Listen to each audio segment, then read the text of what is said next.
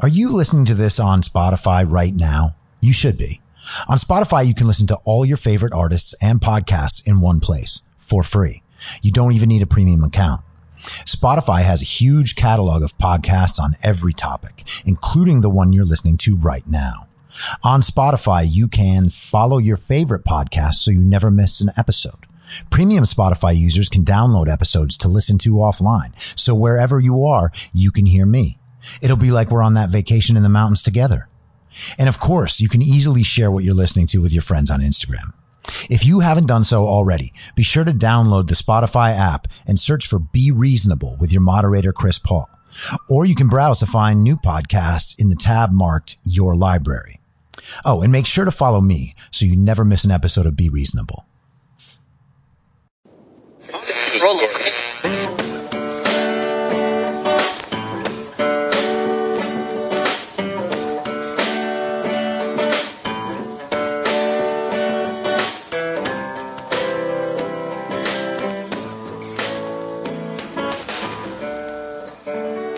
Acting as moderator for tonight's broadcast.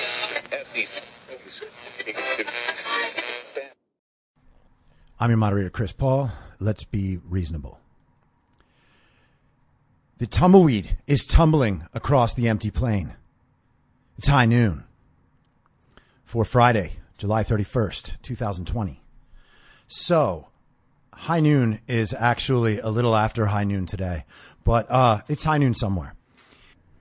The reason for that delay is because I was watching the congressional testimony of Anthony Fauci, Robert Redfield from the CDC, and Admiral Brett Giroir, who is the Assistant Secretary for Health at the U.S. Department of Health and Human Services. And the testimony, as most of these things are, I've now watched 3 of them this week, and they're all like 3 or 4 hours long.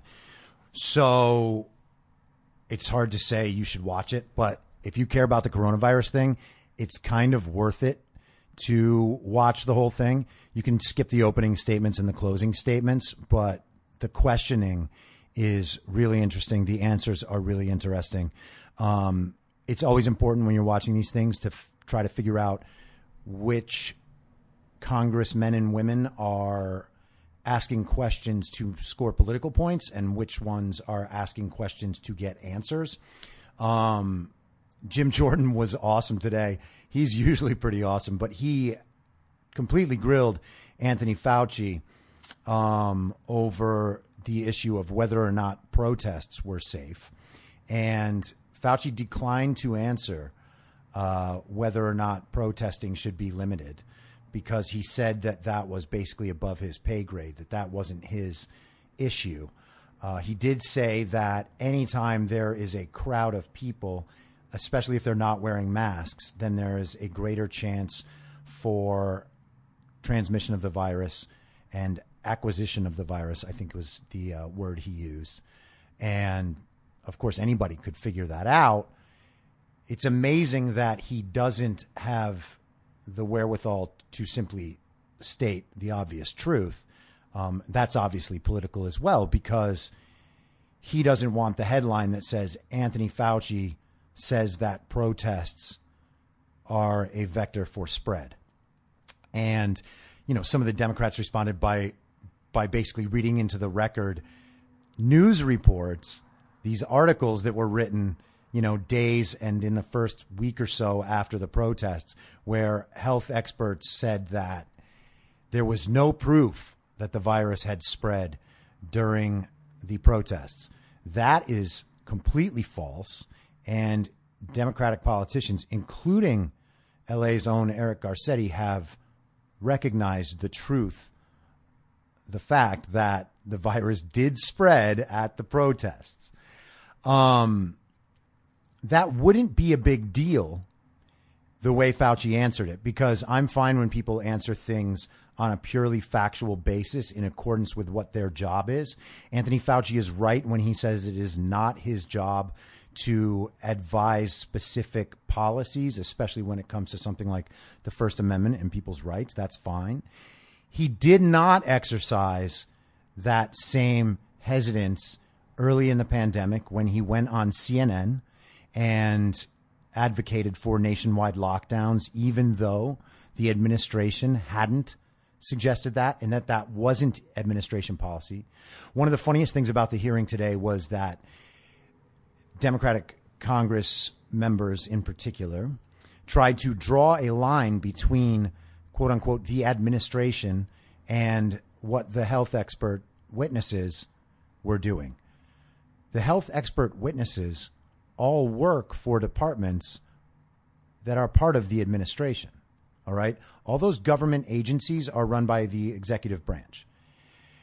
There was a long list of questions. I think this was Steve Scalise asking Fauci about whether or not he was in line from a medical standpoint with Trump's China travel ban, the Europe travel ban. Fauci answered yes to both of those questions, that he had advised on both of those policies, and that both of those policies did indeed, by his estimation, save lives. And that Trump has, he went through a list of all the things that Trump and Fauci have coordinated on policy-wise, stuff that the administration has taken and put into place. And Fauci agreed that, yes, the administration had complied with his part of the administration, and that he and Trump were very much in line on all of the policies that had been enacted. And so they reverted to saying that the president hadn't displayed through his actions and statements the same level of compliance. So, I mean, I guess if you want to nitpick, you can go ahead and do that. All the formal policies were in place.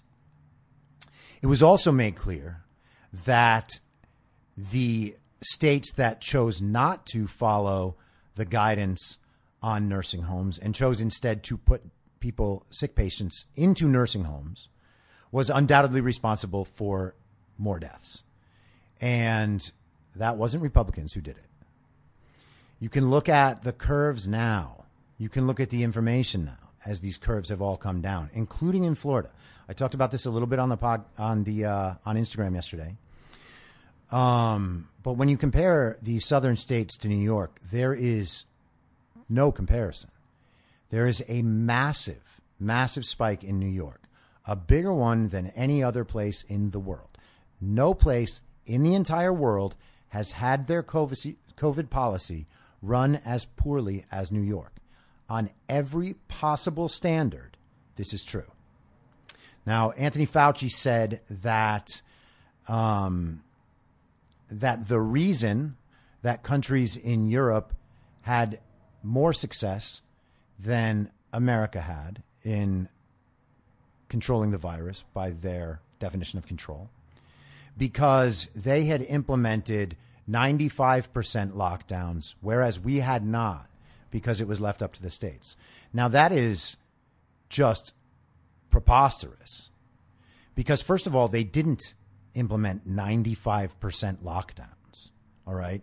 And the states here that had the most stringent lockdowns did not fare the best.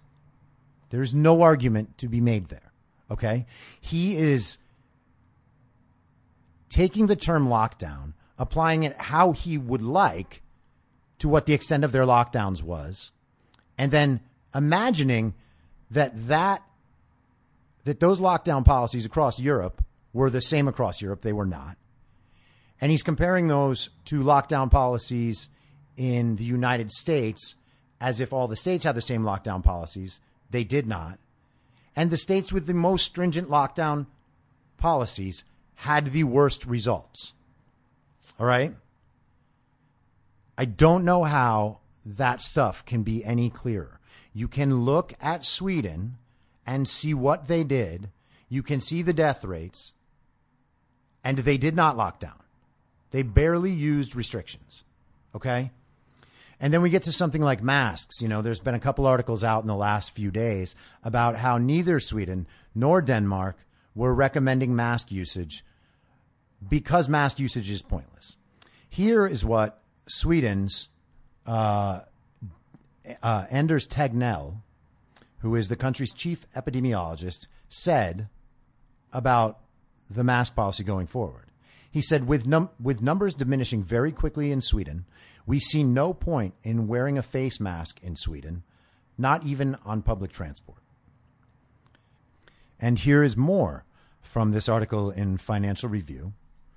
Sweden isn't completely alone. The Dutch government on Wednesday said masks wouldn't be mandatory, as mask use could breed complacency over social distancing, and if they weren't worn correctly, they could increase transmission risks.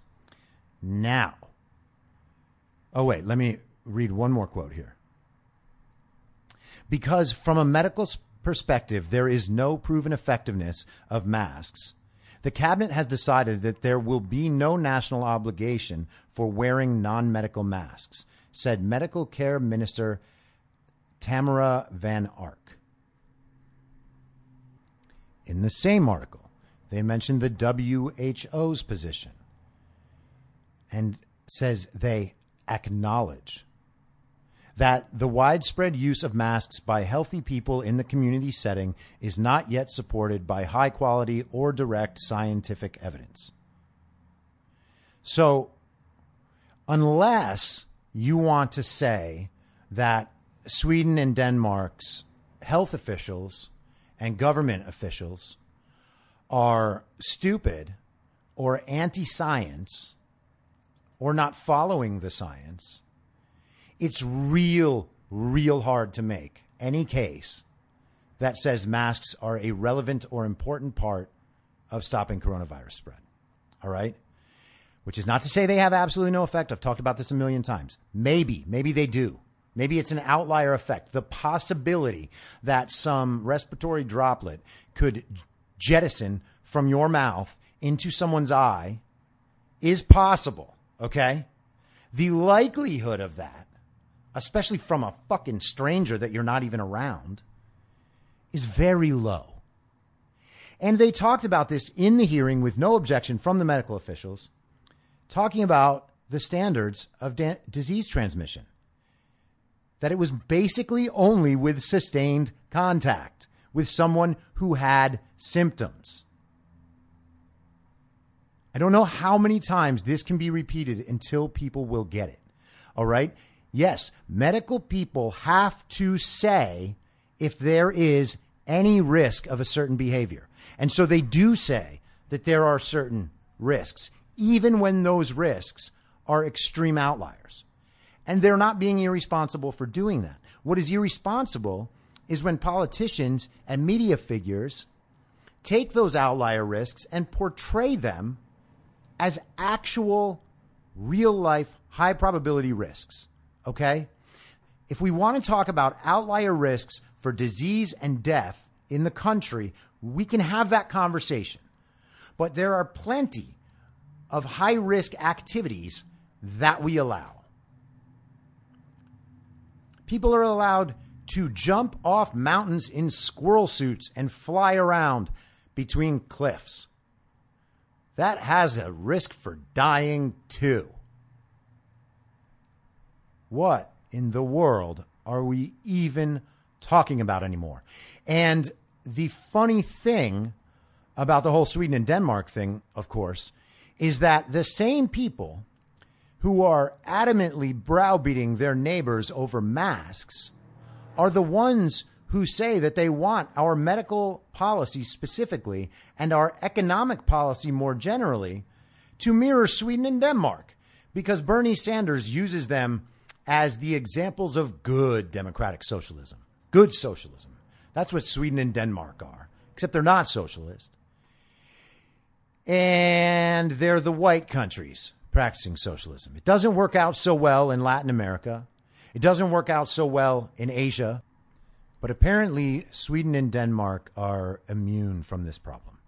So they do the good kind of socialism, except when it comes to mask use, and except when it comes to whether or not the society is going to lock down. So, those being the most morally righteous standpoints of this particular set of people, it's odd that they don't see these inconsistencies, because I think normal people do see these inconsistencies. And when you see these inconsistencies and they always go one direction, and that direction is toward whatever those people always wanted anyway, you can pretty much dismiss everything these people are saying about this shit. Sweden, when it's compared to New York in people's minds, they're like, well, yeah, but, New York City has such a dense population. And Sweden, yeah, they have some cities, but it's not New York. And then the rest of the country isn't the same. Okay. The rest of New York State isn't the same. I grew up in a town of 500 people in the country in upstate New York. And there's a lot of towns like my town. And population density is no issue there. So even when you just take Stockholm, Sweden's densest city, and compare it to the entire state of New York, Sweden still beats them on every single measure by leaps and bounds. All right. There is no argument to be made about population density there. There is no argument to be made about mitigation strategies there. All right. They just didn't put tons of people into nursing homes, nor did they record murders and motorcycle accidents as COVID deaths. All right. All of this is insane. And so let's talk about hydroxychloroquine for a moment, because that's been in the news a lot. And I think people are familiar with my position, as it's always been, that it absolutely doesn't harm people. And the 3 studies that came out showing that it might, were all retracted, including from major journals. But that the drug had yet to prove its efficacy. And the proof of the efficacy was based on clinical experience from doctors and their own testimony toward their own clinical experience. The drug is still used and prescribed around the world. Okay. Yesterday, there was a very well-conducted study, a totally legitimate study, that shows no efficacy from from hydroxychloroquine. And that is important new information. So what that means to me is that something else should be prescribed and not hydroxychloroquine.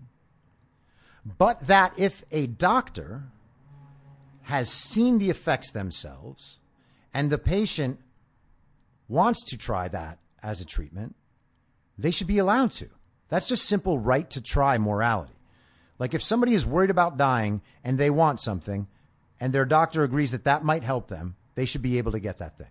All right. Until a study comes out that shows it actually hurts people, I have no problem with doctors and patients using it, because although that test was totally legitimate, it's not the only piece of information in the world. All right. And so I think that is probably the best way to approach that drug at this point. The fact that there are other therapeutics that people believe work better means those are the therapeutics that should be used when we have access to them. And there's nothing about saying that takes away from how the hydroxychloroquine narrative played out. And that is still a massive disgrace. And here's a piece of rooted knowledge in the world. Not direct knowledge, but it is rooted, right? So in the mix-up over the hydroxychloroquine and the videos and all that, Ohio's Board of Health or something, I should have looked it up. I forgot to. They were going to bar the use of hydroxychloroquine.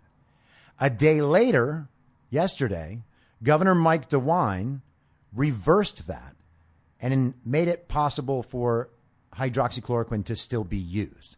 Now, governors don't override things like that without good reasons. All right? And so when it came to finally banning the use, someone stood up and made sure that didn't happen. And you can feel about that however you want, but it should be noted that someone in that position would not do that without good information on the other side, that they believe there might be some use to it and it should still be made available. All right. Moving on from that, let's talk about the mail-in balloting. All right. So Trump addressed this at his press conference yesterday at length to reporters. And again, I don't know how many times I can emphasize this. You have to watch the entire press conferences, listen to the things he says, find out if the things he says are true. Not if the media says they're not true, and not if the media leads you to believe that he's actually saying something else, or something we all know, or this conflicts with history. Like, there have been so many reports that there is no voter fraud. Okay, there's also like 1,200 open cases right now. And then just yesterday in Los Angeles, 4 men were arrested because they were paying homeless people to cast ballots in elections.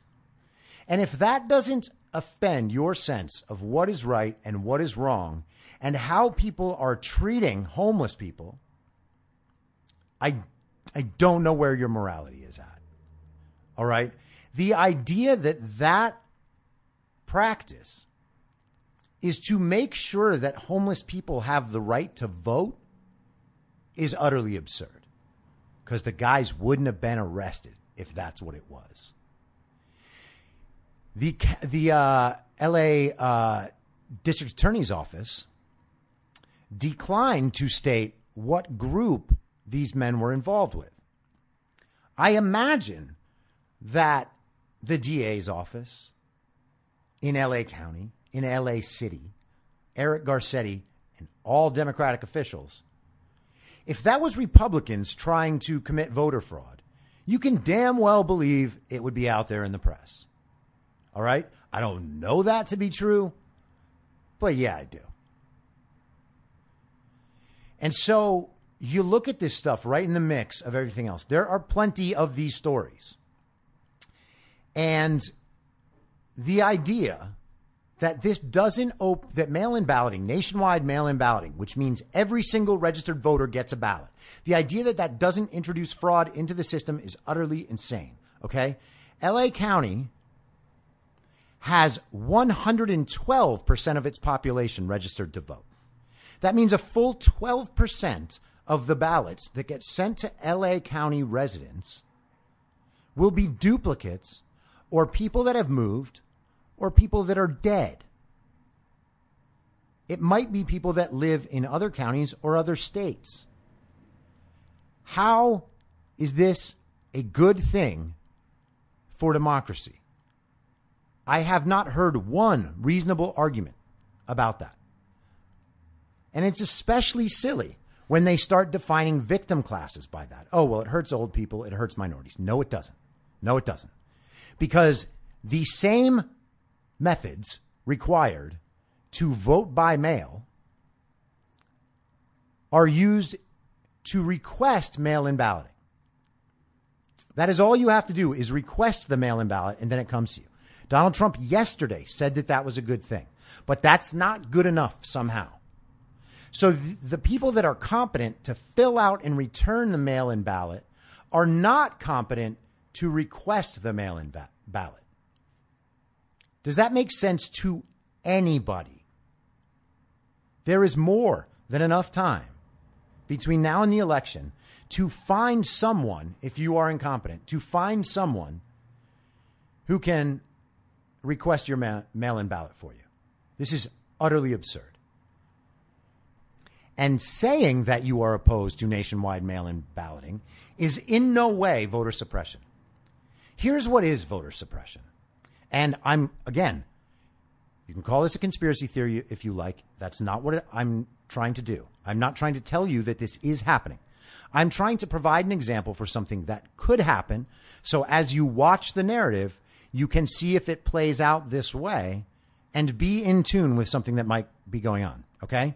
So right now, California has a system, I've talked about this before, where they are putting homeless people into hotels and they are feeding these people and they are giving them drugs and alcohol because, you know, they wouldn't want people to be in withdrawal in their hotel room during coronavirus. Now, across the nation, I am not aware, and you guys know that I'm on this shit 4 hours, 6 hours, 8 hours, 10 hours, 12 hours a day sometimes, okay? I am not aware of one case in the entire nation, not one article, that has talked about rapid spread of coronavirus through homeless communities.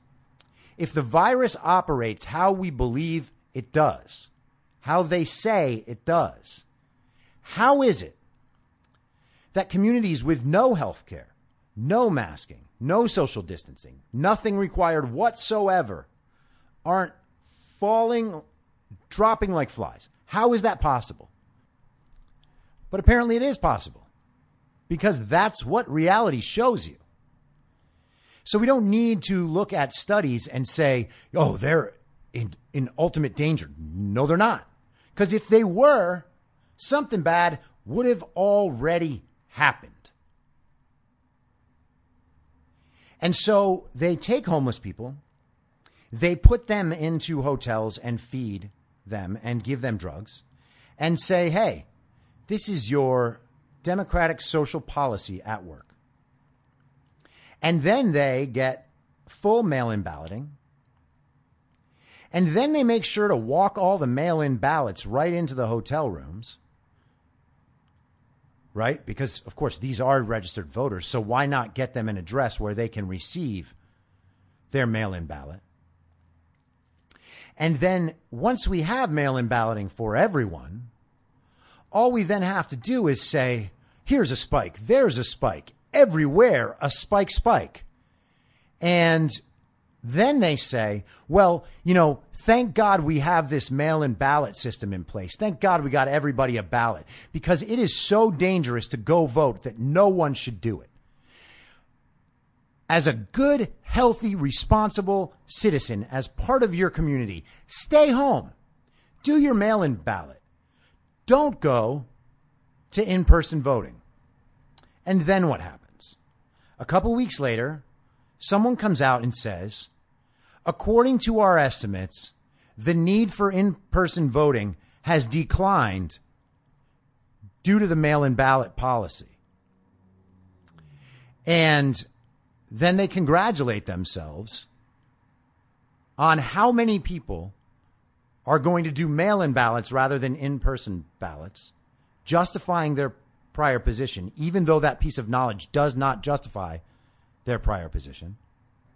And then they get to say, well, due to less demand for in-person voting, we are going to close down voting centers here and there.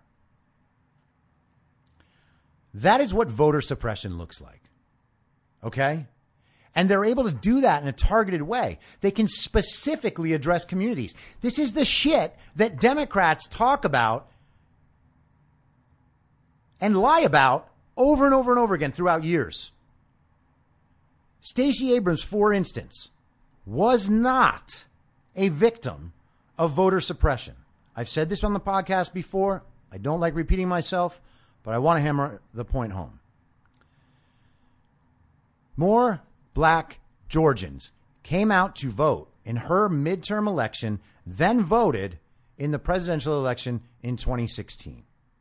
Stacey Abrams lost her election because she didn't get as many votes. There have been fact checks on this by organizations that people on the left trust to do fact checks. Stacey Abrams still does not accept the results of her election. John Kerry still does not accept the results of his election. Al Gore still does not accept the results of his election. Hillary Clinton still does not accept the results of her election. And neither does the Democratic Party. Who in their right mind thinks that a voter purge of registered voters who are no longer alive, who no longer live at their address, who no longer live in the state, who might be registered in another state, who thinks that that voter purge is bad, but what Democrats are trying and may be trying and may do is good for the health of elections? That is utterly insane. And I'm sure a bunch more insane shit is going to come out. I am currently reading the massive document dump from the Epstein, Ghislaine Maxwell case. There's crazy shit in there. There are accusations in there of Alan Dershowitz participating in the sexual exploitation of minors.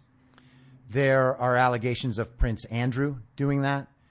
And there seem to be allegations that put Bill Clinton very close to that possibility as well. There is obviously quite a lot more to come out.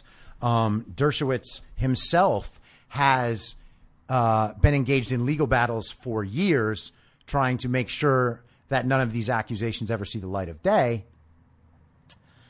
The FBI was directly responsible and directly involved in covering up information from these sexual abuse and sexual exploitation victims at the hands of Epstein and Maxwell and powerful people in politics, business, royal families, world affairs, huge names. This is what it says in the witness depositions. The fact that the FBI is responsible for covering that stuff up in 2008 and 2009, maybe in 2010, I can't remember the exact dates. I'll get back to you with that. But this is stuff that happened while Robert Mueller was the director of the FBI. This is stuff that happened while Barack Obama was president. And then we go to the end of that term, of Barack Obama's term, and we see that there was more FBI abuse, which is coming out every single day about the Trump and Russia thing. If you still believe Trump colluded with Russia, then you do not care about facts. If you think that there is no chance that the Obama and Biden administration, along with Susan Rice, James Clapper, Jim Comey, John Brennan, Samantha Power, these aren't small names in the Obama White House. And knowing that the FBI was directly involved with all of this stuff, and that all of these people were engaged in governmental abuses of power to undermine the incoming Trump administration, should be a national scandal. It's not. Why is it not? Because the media is not covering it. And this stuff is gonna come out. Unless Trump loses, of course. Hopefully it will come out even if he loses, but I am very, very doubtful about that. But the idea that we are supposed to now trust an FBI that covered up allegations of sexual abuse against minors, against some of the most powerful men in the world, we're supposed to believe that they were operating under sound and just principles while trying to undermine an incoming administration and disrupt the peaceful transfer of power. That is one of the worst things I have ever heard. And I hope it's not true, right? I'm not saying all the information is out yet. I'm open to the possibility that everything went just fine, but it sure doesn't seem to be. And so I'm going to leave you there. I hope everybody had a good week. I will be back on Monday unless I decide to talk at you prior to that. Hopefully I will have the new episode fully written with the breakdown of everything that media and Democrats have gotten wrong that have created the crisis situation that we're in. Please share this with your friends and follow at I'm Your Moderator on Instagram and Twitter. If you guys have questions, you can always email me at heymoderator@imyourmoderator.com. And I'll see you on Monday at the same reasonable time on the same reasonable podcast network. I don't have a network. Listen to more Hopes Fall. Hopes Fall is a band. Goodbye. Whether you're a total newbie to podcasting or even if you've had a show before like me, you know how intimidating it can be to start your show. The tech side especially can be daunting. That's why I'm so grateful Anchor exists. If you haven't heard about Anchor, it's the easiest way to make a podcast. They knock down all the barriers to entry. Let me explain. First off, it's free. I don't know how or why, but I'm happy about it. The platform's great. There are creation tools that allow you to record and edit your podcast right from your phone or computer. Anchor will distribute your podcast for you so it can be heard on Spotify, Apple Podcasts, and many more. I can't even begin to describe how much easier it was to get my show on all the major platforms this time than it was a few years ago. You can make money from your podcast with no minimum listenership. That's right. You build your show, you make money. It's everything you need to make a podcast in one place, and the company is committed to the success of its content creators. Go download the free Anchor app or go to anchor.fm to get started. If you like the show, please share it with your friends and give it a 5-star rating on iTunes or wherever you listen to podcasts so new listeners can take your word for it. You can follow the show on Instagram, Facebook, and Twitter at I'm Your Moderator. If you have feedback, you can email heymoderator@imyourmoderator.com or use the hashtag heymoderator on Twitter. If you'd like to support the show, search Be Reasonable on Patreon, where I'll have additional daily-ish segments in a special podcast feed of the show, as well as my writing and audio readings of those articles. You can also go to anchor.fm/BeReasonable and become a supporter there. Thank you so much for listening. Until next time, I'm your moderator, Chris Paul. Be reasonable.